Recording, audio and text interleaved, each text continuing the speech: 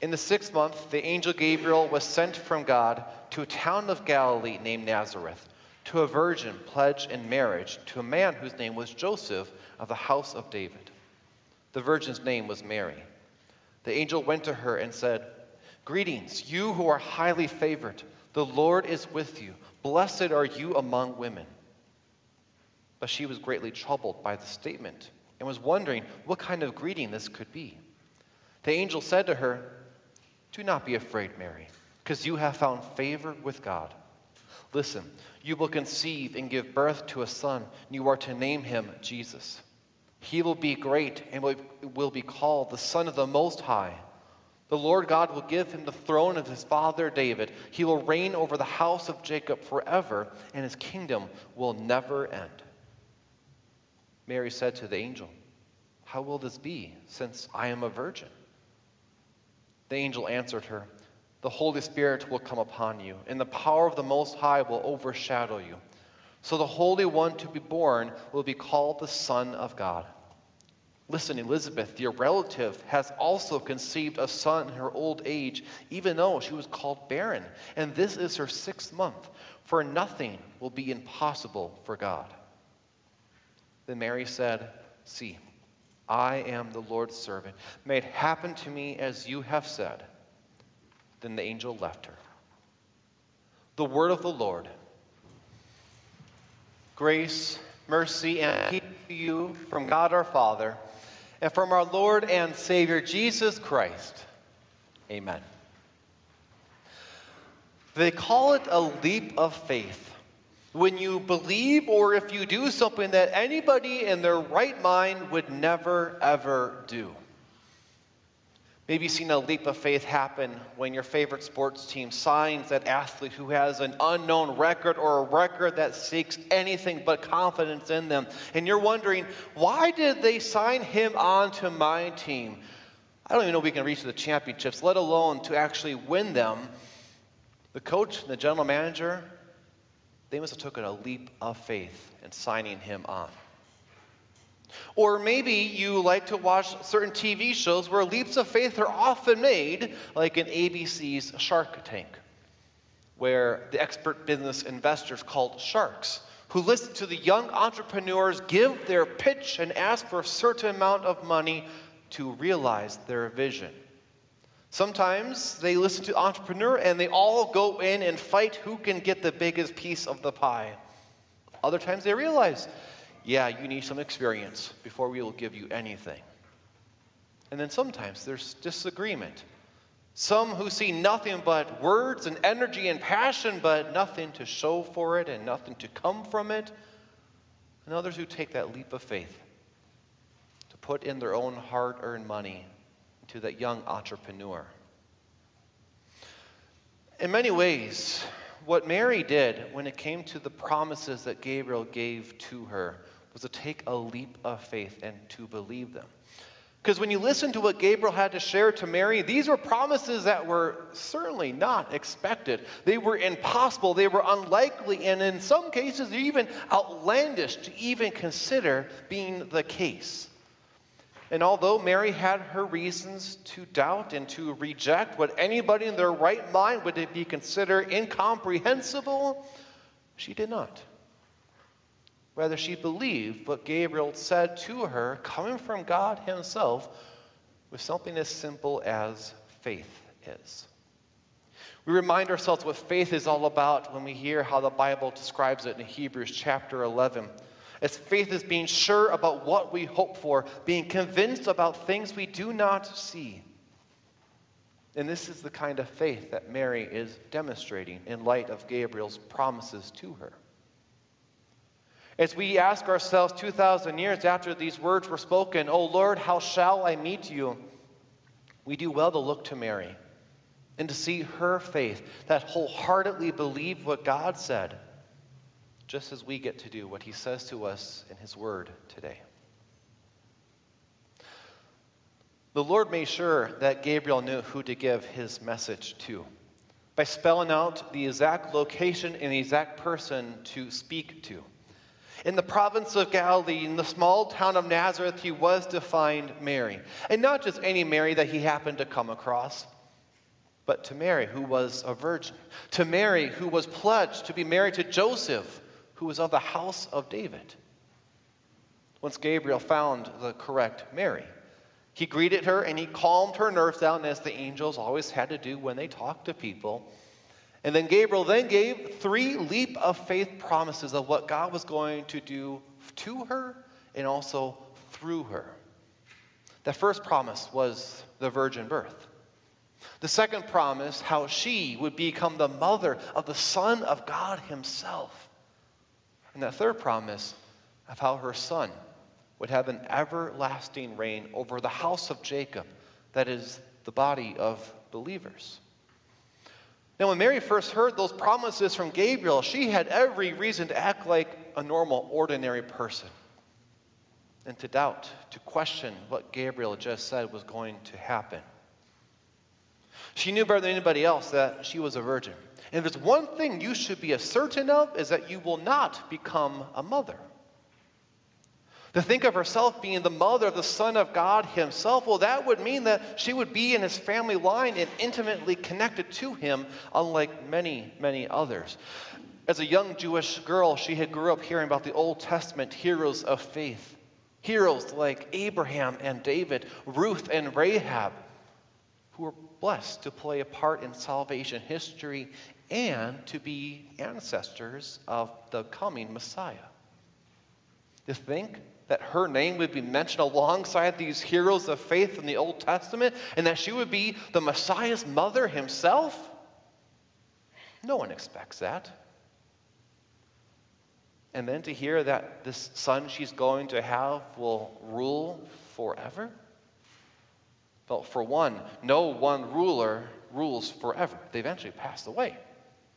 And secondly, no one party or family remains in power forever. Everybody has their day in the sun, and eventually that sun sets on everybody. We live 2,000 years after these words were first spoken to Mary. And yet we have just as many reasons to doubt these exact words spoken to her from so long ago. Just like back then, so it is today.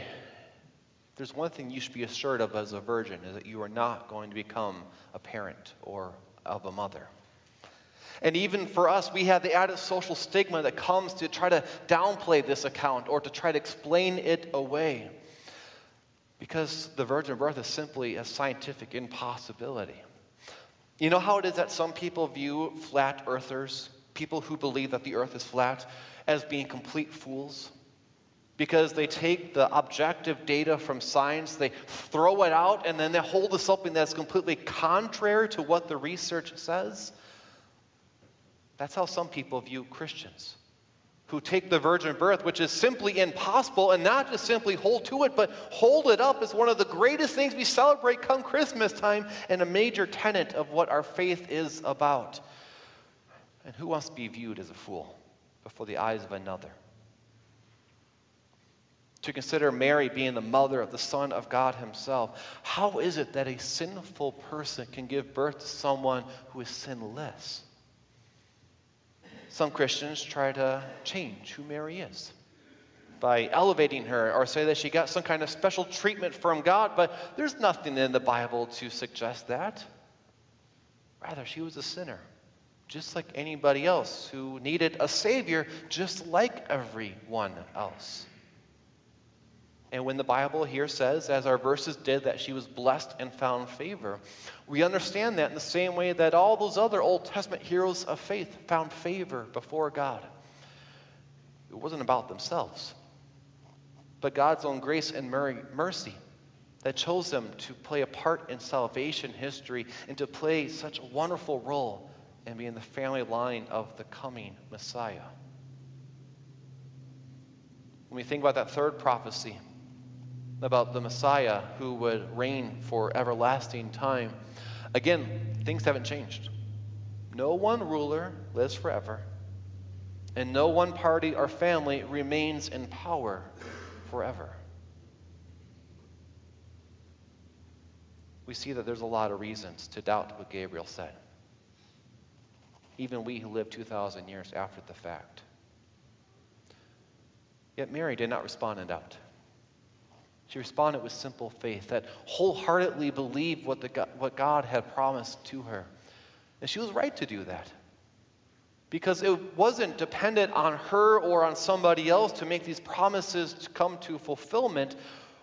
Rather, it depended on God to do what he said he was going to do through his angel named Gabriel. About that virgin birth, Mary asked Gabriel, "How is this going to happen?" And Gabriel was kind enough to explain to her how that would go about, where he said, "The Holy Spirit will come upon you, and the power of the Most High will overshadow you." God the Holy Spirit, using his power as God himself, would do this, leaving her a mother, yet still retaining her purity to accomplish this wonderful miracle. About Mary being the mother of the Son of God himself, a sinful woman giving birth to a sinless person. Well, we know that Jesus truly was the Son of God. But don't take my word for it. Take God's word for it. Think back to Jesus' baptism and transfiguration, where God spoke from heaven saying, "You are my Son, whom I love. I am well pleased with you." If God calls Jesus his Son, who else do you need to hear it from? And about Jesus' everlasting reign, this too God has brought to fulfillment. Because once Jesus was raised from the dead, he then began reigning over the body of believers, over the house of Jacob. It's called in these verses here, never to die again. It's a reign that's happening now as he sits at God's right hand and rules in the hearts of every believer through faith. You see, Mary was right to believe what God said was going to happen, because it was God who made it happen. As we look through 2,000-year hindsight, we see, well, yeah, of course God did what he was going to do, and how we continue to benefit from it today. But we also see additional encouragement why we should simply respond with simple faith to everything our Lord tells to us. Because from these same three promises that have been fulfilled and that we can benefit from, they display certain characteristics about who our God is. Characteristics that encourage us to believe him at his every word. From that virgin birth fulfilled, we see how God will do what he has said. No matter how impossible, unexpected, or outlandish it may appear, if God says it, well, guess what? He's going to do it. As simple as that. When we see that Jesus was not just the human offspring of Mary, but the Son of God himself, we know that everything he did is what God himself did. What a comfort that is to what he did for us on that cross. Because the one who was up on an instrument of death was not a mere man who had really good intentions but was a victim of injustice. No, that was God himself, offering up his perfect life as an innocent sacrifice to pay for your each and every sin, to assure to you that you have forgiveness even when you don't respond with simple faith to what your Lord says to you in his word. So that when you look at Mary, she's not only the mother of the Son of God, she's the mother of your Savior and my Savior. From Jesus' everlasting reign, we are assured that we are ever under his watchful eye. As he reigns from God's right hand, he is preserving, protecting, and providing for us as he alone can, as he alone knows how. We're never abandoned or alone, but he's always there by our side, assuring us with his promises, with his blessings, and with the guarantee of what will be ours in heaven. And it's under his reign that we live as his citizens. Oh, what a comfort that is when it seems that life is just falling apart and you feel all alone. You see, it's God who fulfills his promises, and this same God has seen in each characteristics that we see. We have no reason but to respond with simple faith, to wholeheartedly believe everything he says to us in his word. Because that's how Mary responded when Gabriel came to her with his leap of faith promises. Though she had every reason to doubt what he said, she believed it. without knowing how or why, and her entire life would be different from this moment on, and she did not have a say in that matter at all. And yet she was happy to live in faith as the Lord's humble servant. As we think of that Hebrews 11 faith that is surely convinced in what the Lord has said about things that not even we have seen, we too strive to have that same kind of faith. Because we ask ourselves the question, "O Lord, how shall I meet you?"